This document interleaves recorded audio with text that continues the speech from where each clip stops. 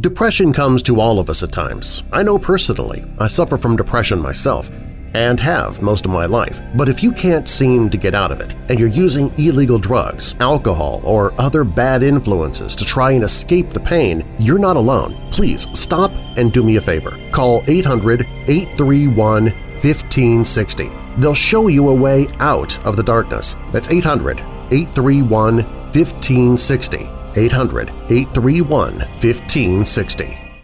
Stories and content in Weird Darkness can be disturbing for some listeners and is intended for mature audiences only. Parental discretion is strongly advised. A hound from hell has allegedly plagued the area of England known as the East Anglia for centuries. In 1577, reports of a large demonic dog that had killed multiple people struck fear into the deeply religious residents of the region. Here's an honest question. How are you supposed to know what to do with your money? Very few of us are exposed to meaningful advice on how to manage our finances. Even fewer have the means to get professional financial guidance. Betterment is a platform that was built to do something radical, to give accessible financial advice that puts you first. If you're like most Americans, your money is probably sitting in a savings account, likely earning you next to nothing. Maybe you have an investment account that you're not really sure what to do with. Betterment can help you make sense of what to do with your money. Investing involves risk, but you don't have to know the ins and the outs of the stock market to start investing for your future. Betterment's technology will put your money to work choosing the stocks and strategies that are right for you, because we know you have other things to do. Betterment's platform can even provide guidance on what financial goals make sense for you.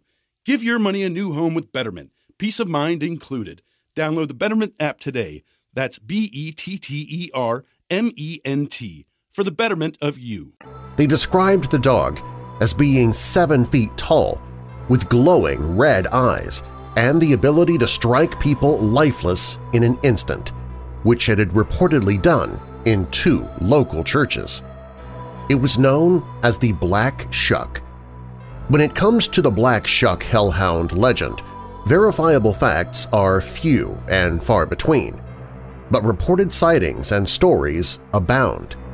Even today, hundreds of Brits every year claim to have seen the Black Shuck while walking through the fens and the foggy countryside.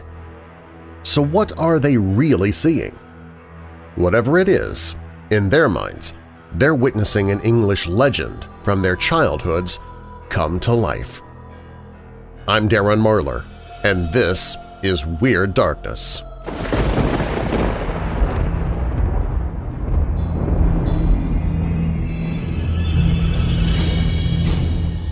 Welcome, Weirdos! This is Weird Darkness.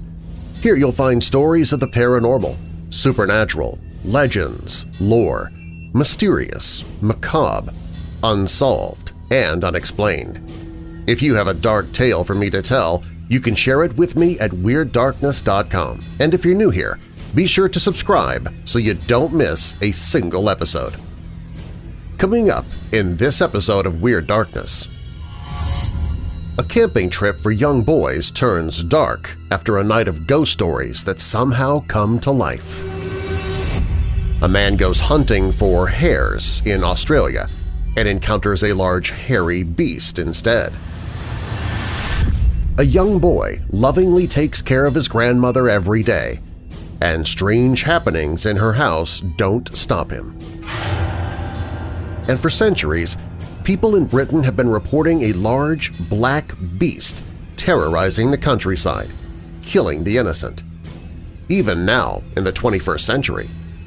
Is the Black Shuck legend a ghost-hound, a huge stray dog, perhaps an escaped panther, maybe a werewolf, or could it be a true-to-life hound from the fires of hell? We begin with that story. Now, bolt your doors, lock your windows, turn off your lights, and come with me into the Weird Darkness.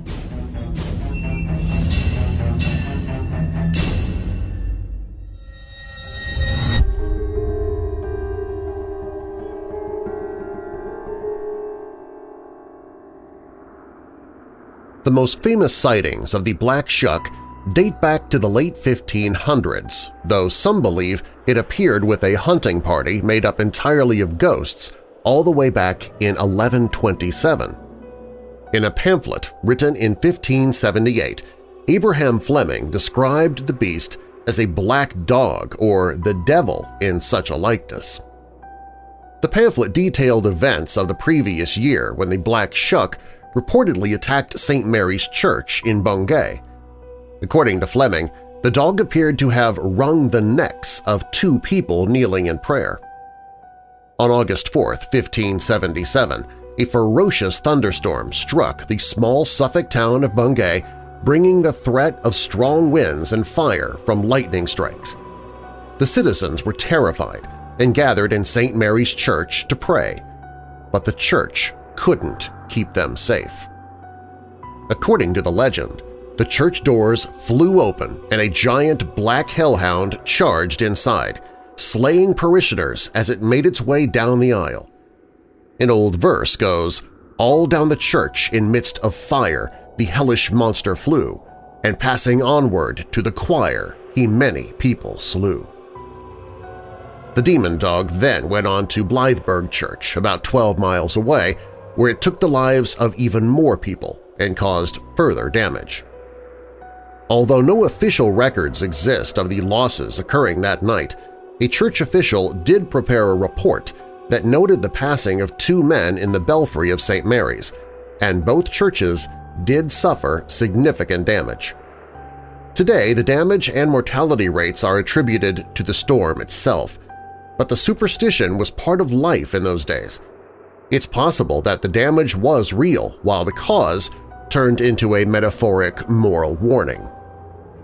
The Black Shuck has a mixed reputation. In the earlier days of the legend, the Shuck was known as a negative omen. In its first encounters, it was even said to have eliminated people directly. Today, the Shuck's reputation has received an unlikely makeover. Some modern witnesses, particularly women, have reported that the Shuck acted as a protector and guided them home when they were lost at night. Numerous witnesses have described the Black Shuck over the years. Most of the descriptions are consistent, except for the Shuck's eyes. While most agree that they glow bright red, some say the Shuck has only one giant eye in the middle of its head. The rest of the general description includes a roughly 7-foot-tall body, shaggy black fur, and a snarling mouth filled with sharp teeth. Perhaps the most chilling part concerns the sounds the Shuck makes or doesn't make. Although his howling makes the hearer's blood run cold, his footfalls make no sound, according to a 1901 account. In 2014, archaeologists discovered a skeleton in a shallow grave on the grounds of the Crumbian Leiston Abbey in Suffolk. They determined the bones belonged to an enormous male dog around 7 feet tall. It was buried 20 inches underground alongside pottery shards that dated back to the late 1500s. Some chose to believe the bones proved the Shuck's existence, while others were quick to say it was all a hoax. While it would be exciting to find the skeleton of the animal that terrorized East Anglia 500 years ago, the more likely explanation is that it was a large pet dog that belonged to a member of the church. They look like scorch marks from a candle, but according to many East Anglians, the burn marks still visible on a door in the Blytheburg Church were left by the Black Shuck itself. In other versions of the story, the marks were left not by the demon dog, but by the devil himself as he entered or left the church. Those who believe and appreciate the story of the Black Shuck treasure the door today. Along with the canine skeleton found in another nearby abbey, the door marks are the best available physical proof of the Black Shuck, even if they are inconclusive. The Black Shuck's legend has penetrated far beyond its home in East Anglia. Today, many black dog inns and pubs exist throughout England. The Shuck has gone from terrifying legend to cultural icon, at least in the daytime. The town of Bungay, home to one of the churches the Black Shuck was said to have attacked in 1577, embraces its Shuck connection. The The town's crest incorporates a black dog running on a lightning bolt, and Bungay's community football club is called the Black Dogs. While the Black Dog of East Anglia is mainly known as the Black Shuck, ghostly black dogs go by many names in England and around the world, including the Gert Dog, Padfoot, Barghest, the Hairy Hound, the Yeth Hound, the Grim, and Cwsith. The name Shuck has two potential origins: the Old English Scucka, which means devil, demon, or goblin, and Shucky in the local dialect, which means shaggy, possibly referencing the dog's black coat. Although the legend of the Black Shuck sounds like a story purely from the past, people still report plenty of sightings of the giant ghostly hound even today. A website called Shuckland is dedicated to sightings of the dog. A Reddit user recalled a Black Shuck encounter that took place in a foggy area near a meadow in Cambridge. I suddenly saw something sprint through the fog in front of me. I thought I was hallucinating as I was sleep-deprived, so I called out, "Oi, if that's someone messing around trying to be funny, it's not working."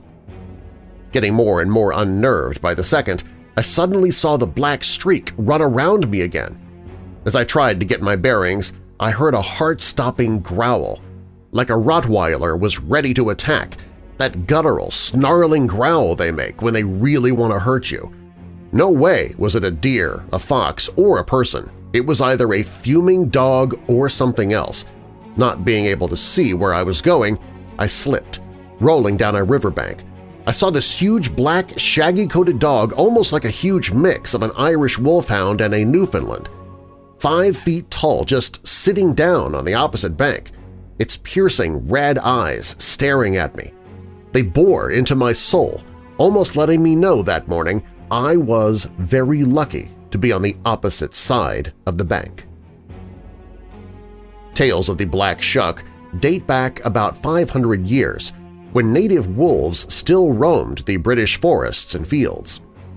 As some wolves are black, it's possible that large wolves were responsible for some of the alleged Black Shuck sightings.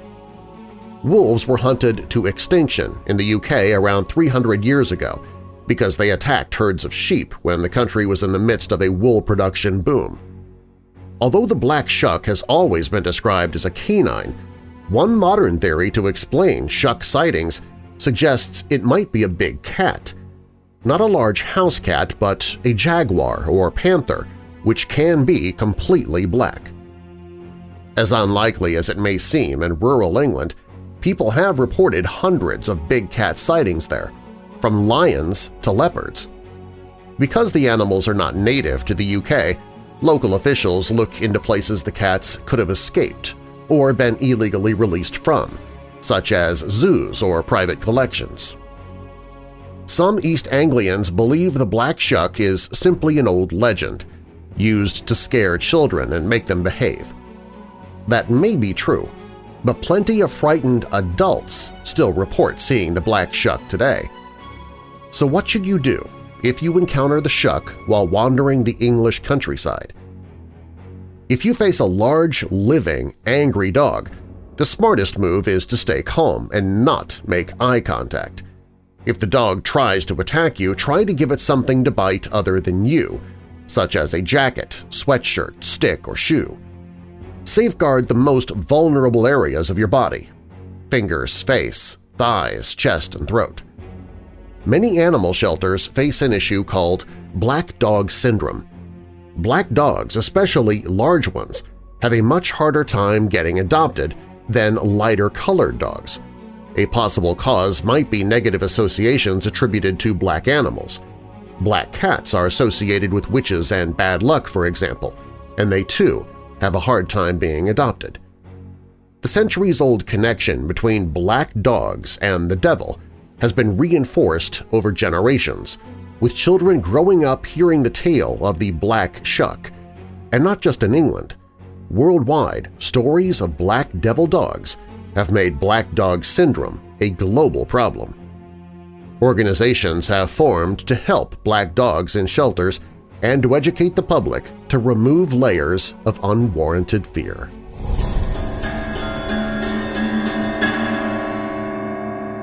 stories of strange animals are well entrenched in Australian folklore as well.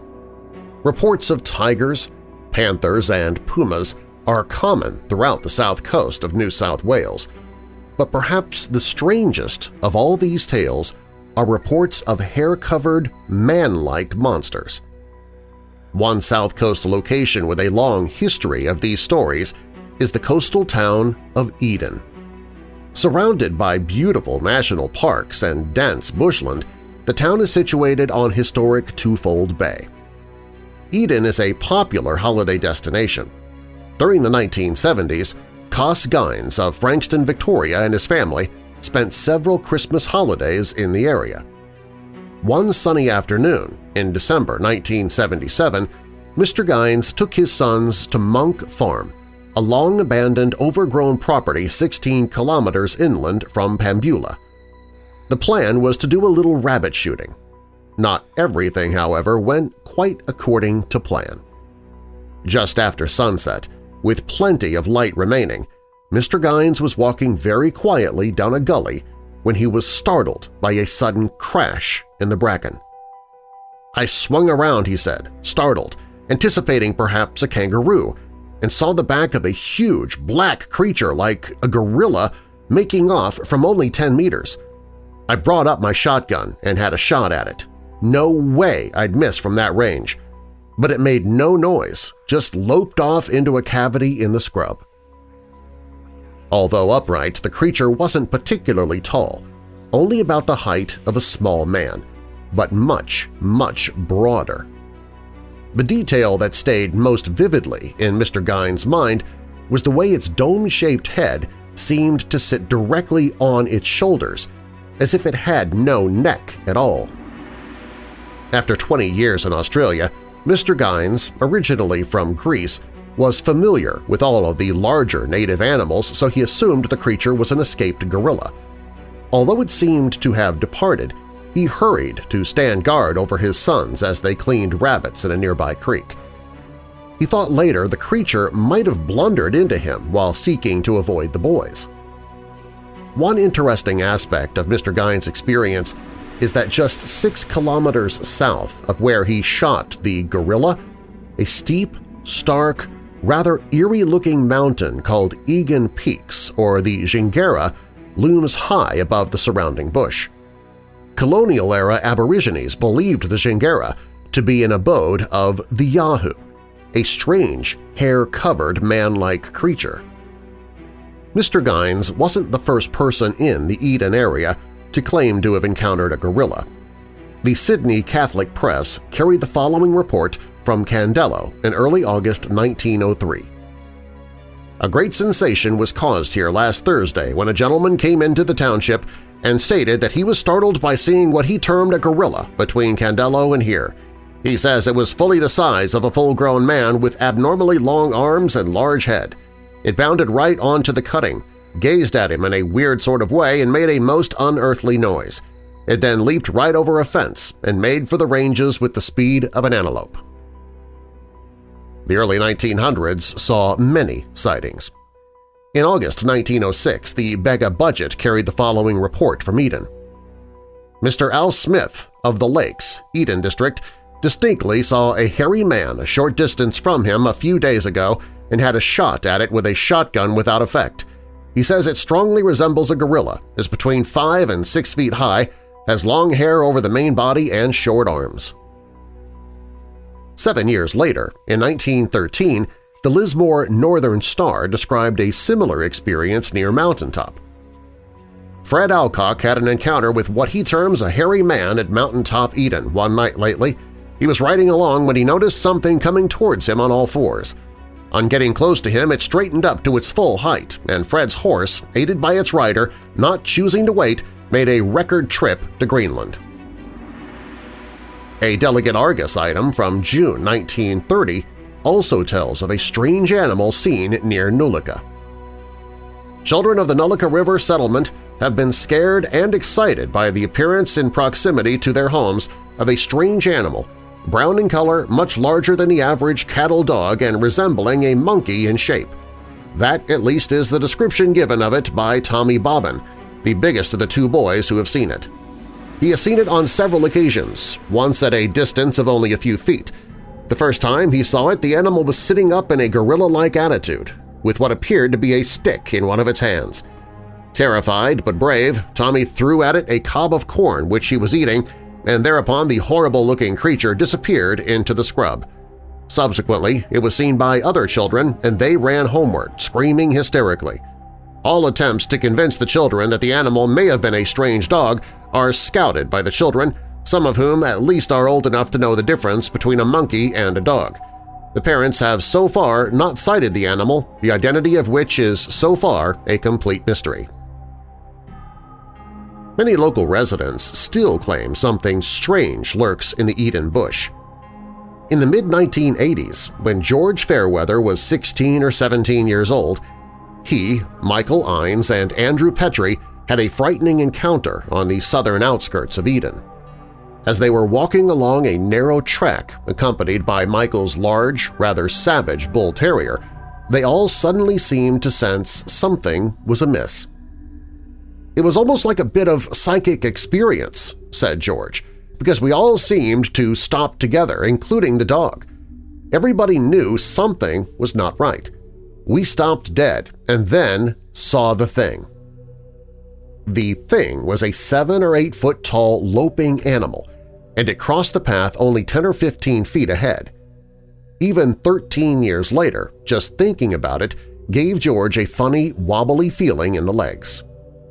It took 2 or 3 good steps across the track, towards a gully, and it was gone. It was just a silhouette, really. It was a full moon and a bit overcast. We couldn't see any hair or detail, but it was much taller than any man, even while stooped. It seemed bent at the knees and had a peculiar, non-human gait difficult to describe. There was no vocalization or even the sound of footfalls. No unusual odor was apparent. They froze for a good couple of seconds, then turned and walked away about 20 meters, walking as if over broken glass, and then ran. In the mid-1990s, while fossicking in a quarry 6 kilometers south of Eden, local resident Maria Spear noticed a more than 2-meter-tall creature watching her from a nearby bush. It was brown, thick-set, and short-necked with powerful, solid shoulders, she said. It was standing upright on 2 legs, and when it saw me it crashed off into the bush. My impression was that I had seen a powerful, man-like creature. America's Bigfoot would be an identical type. So exactly what is haunting the dark woods that surround this beautiful, remote holiday destination? Up next, a camping trip for young boys turns dark after a night of ghost stories that somehow comes to life. And a young boy lovingly takes care of his grandmother every day, and strange happenings in her house don't stop him. These stories are coming up on Weird Darkness.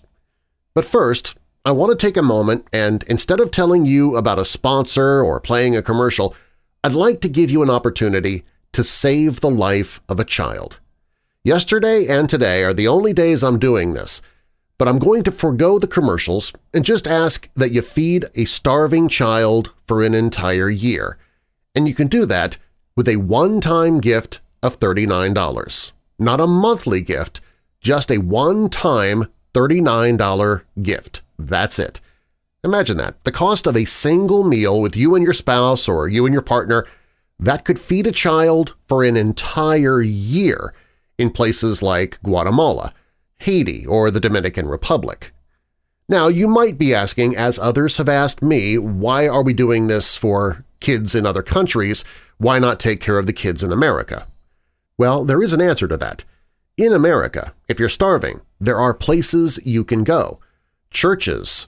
The government will feed you. There are homeless shelters. You can even knock on doors of strangers and ask for handouts. But that's not the case in Guatemala. There, if you're hungry, you die. It's that simple. But you can change that with a single gift of $39. It feeds a child for an entire year. You might ask how that's possible with $39. Well, a lot of the food is donated, and most of the people who work for the organization that I'm raising funds for here today are all on a volunteer basis. So the money really is only used for travel and delivery of the food from one country to the other. And 96% of every dollar you give goes directly to getting food to those who need it. If you can give more than just $39 this one time, you can feed 2 children for $78. You can feed 3 children for $117. Well, you can do the math. And if you don't have that $39 right now, but maybe you do have $3, why not give a little every month and work your way up to the $39 for a full year? Whatever is on your heart, all I ask is that you please do so today. Please give. You can call 866-822-4883, or if you want to do it the way that I did it yesterday, you can click on Weird It Forward at WeirdDarkness.com. Again, the phone number is 866-822-4883, or you can visit WeirdDarkness.com and click on Weird It Forward. I also have a link to the Weird It Forward page in the show notes, but please give today if you possibly can. Hi. I'm not really sure if this story is a ghost story in the true sense of the word, but it's definitely weird and does involve darkness, so it might be what you're looking for. I was about 8 or 9 years old when I had the chance to attend a summer Cubs camp in England. For those who don't know, Cubs is like Scouts, but for younger children. Anyway, at the camp we did the usual things like building campfires, hiking, and generally behaving like hyperactive children do. There was about 10 of us in the troop, and we shared a couple of tents between us.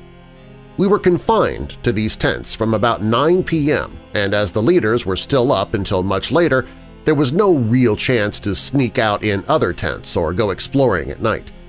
This was probably why we ended up telling ghost stories in the tent. From what I remember, most of the ghost stories were just reworkings of Ghostbuster cartoons, but there was one kid who I'll call Richard, who said that when his brother had been to the camp a few years before, he had seen a strange human-shaped shadow by the side of the lake. For some reason, this story seemed a bit more believable than the others, but it didn't stop me from getting a good night's sleep. A couple days later, the leaders surprised us with a late-night expedition which, after a walk of a couple of miles, led us to a campfire next to a lake.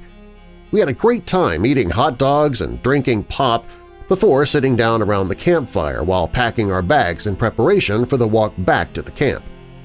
A couple of the kids and one of the leaders had walked off to the edge of the lake as it was clear night to enjoy the view. I was asked to go and tell them that it was time for us to leave. I walked to them, and as it was a clear night with a full moon, it was easy to see them. I walked towards them, but they didn't hear me, so I walked closer. They were standing on the edge of a small cliff, and I was walking through a small group of trees.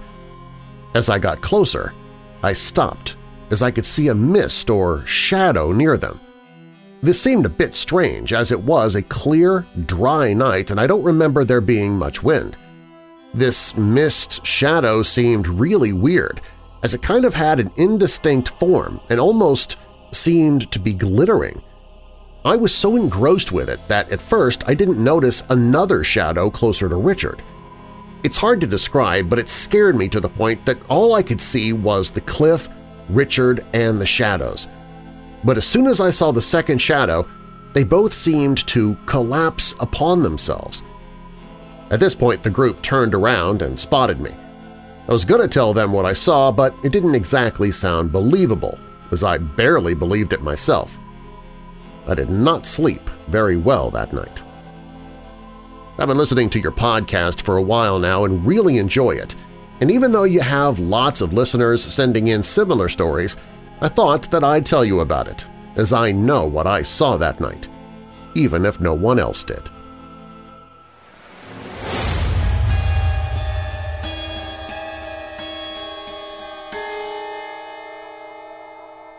during my early teenage years, my parents told me to look out for my grandmother since her helper got injured when she accidentally slipped going down a ramp. Since it was my grandmother personally who asked my parents for me to look out for her at their house, I gladly agreed. As I remember, my grandmother was on her 90th year by that time. It was okay for me since our house is just next door. Before going to school in the morning, I would prepare her breakfast. Right after going to school, I would go directly to my grandma's house and assist her with what she needed, make her a cup of coffee, fetch her slippers, guide her to going to the bathroom, even watch TV with her for a while. Every night, I would tuck her in bed. I sleep every night inside her room, just by the sofa near her bed. There's a half wall separating us. It remained barely covered for me to still see her if she's doing okay. We share one electric fan that turns simultaneously to the both of us. Though there is an air conditioner unit on her room, we only use it if it's burning hot inside the room. All was going well. We enjoyed accompanying each other for the past few months. Well, that was until strange things started to happen. One night, while lying by the couch inside my grandma's room, I heard the door creak. I can see clearly from where I was lying the door had opened. I thought that maybe it was just not closed tight and the wind blew it, which seldomly happens. I decided to stand up to close the door. I looked outside first to see if someone might have pushed the door open, but no one was there. I closed the door and went back to bed. After a few minutes, it opened again. I got up quickly thinking I might have just not closed it tight or someone's still awake and playing a prank on me. I immediately looked outside and saw someone running up the next floor, giggling. I quickly thought that it was my cousin because his room was upstairs and we mostly do pranks to each other. With a bit of frustration, I shouted to him, "Dang it, Mel! Stop playing around! You might wake up Lola!" Well, after that, I closed and locked both locks of the door so that he would not be able to do it again. I was irritated by that and decided to lie down and pick up my phone. I messaged my aunt to tell my cousin not to do that during this time of night for Grandma might wake up. I decided to play games on my phone to feel sleepy. After a few minutes later, my eyes were ready to rest when suddenly my phone beeped. It was a message from my aunt replying to me. I opened the message and it read, "Hi Mac, Mel's not home yet from school. They're finishing up dance practice. Maybe it was Mike whom you saw." I had goosebumps raising all over me. That couldn't have been Mike. I know that Mike isn't home yet, for he told me early that morning that he'd be staying at a friend's house. Just after realizing that, I heard something. It was rattling sounds that came from the door, as if someone was trying to open it. Click. I heard a sound, and sure, that was the sound of the first door handle being unlocked. Click. Another click, and I was very sure that was the second door lock. Creak. The door slowly opened. From where I was lying, I could see clearly the door slowly open as the door was now fully open. I heard a giggling sound and saw a shadow cast from the light outside. It was a figure of a little kid standing just by the door. Just by then I saw it moved like it was slowly walking inside the room. I was now freaking out and started to panic. Not knowing what to do, I just quickly covered my face with the blanket.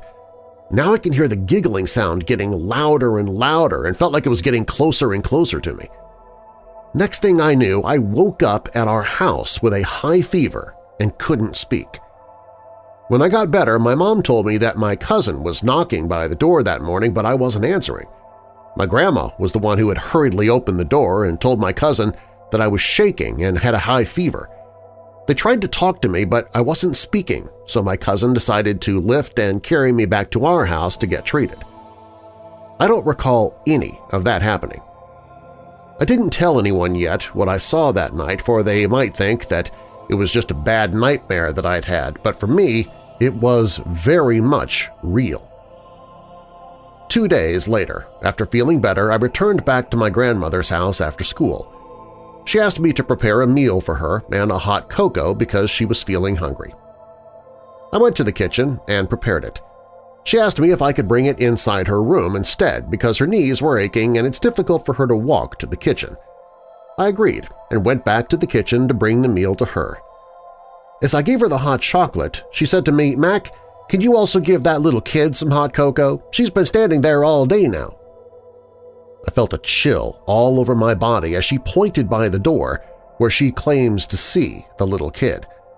I turned around but saw no one there. I told her that nobody's there, but she kept on insisting and pointing that there's a little kid standing by the door. After that, I decided to tell my parents what happened on the night I had a high fever. They weren't all that surprised because of what they already knew. They told me that sometimes at night they see by the kitchen window a little kid running around as if playing. Sometimes they could even hear the giggle of a little kid. They never told me this until that moment, afraid I might not want to accompany my grandma. Right after that, they asked for the house to get blessed. But at that point, I no longer always stayed at my grandma's house. Me and my brother alternately went there to accompany her.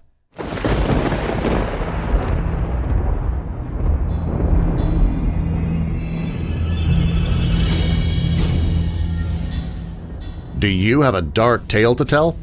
Fact or fiction, you can share your story at WeirdDarkness.com and I might use it in a future episode.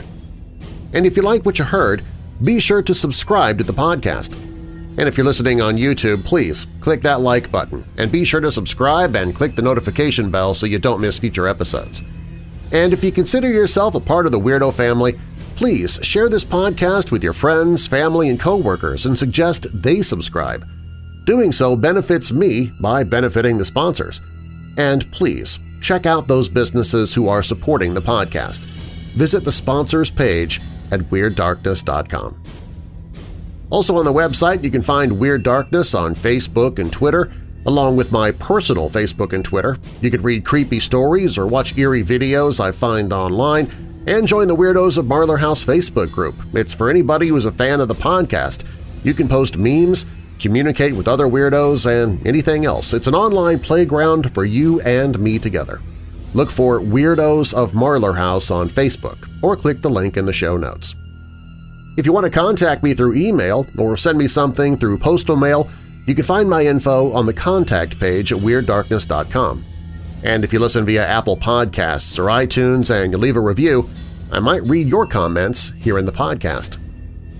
Chantrell511 left an Apple Podcast review saying, "Scary stories. I'm already a weirdo and happy to say I will be for life. I will continue to support and share this podcast. I also want to say thank you, Darren, for my birthday card." Well, you're very welcome, Chantrell, and again, a happy birthday to you. By the way, Chantrell received that birthday card because she happens to be one of my patrons, and when you become a patron, I will ask for your birthday and add you to the birthday list. I got another review from Chance ZT. He said, "Thank you so much. I've struggled with depression since high school. I got very sick my junior year and it changed my social life. Depression soon followed, which possibly landed a crucial blow to my self-confidence, which led to isolation. Thank you for acknowledging this widespread problem." Stories in this episode are purported to be true, and you can find source links or links to the authors in the show notes. The Hellhound of England was written by Rachel Soubry. Shadows on the Cliff was by Weirdo family member Mark Whiteman. He submitted that directly to WeirdDarkness.com. The Gorillas of Eden was written by Cropster for The Fortean, and The Other Company was written by Mark Yulo Boni. Music in Weird Darkness comes from Midnight Syndicate, Shadows Symphony, and Audioblocks. You can find links to all of them in the show notes. Weird Darkness is a registered trademark of Marlar House Productions. Copyright Marlar House Productions 2019. And now that we're coming out of the dark, I'll leave you with a little light. Isaiah 54, verse 10. "Though the mountains be shaken and the hills be removed, yet my unfailing love for you will not be shaken, nor my covenant of peace be removed, says the Lord, who has compassion on you." And a final thought. Sometimes, when you're in a dark place, you think you've been buried, but you've actually been planted. I'm your creator and host, Darren Marlar. Thanks for joining me in the Weird Darkness.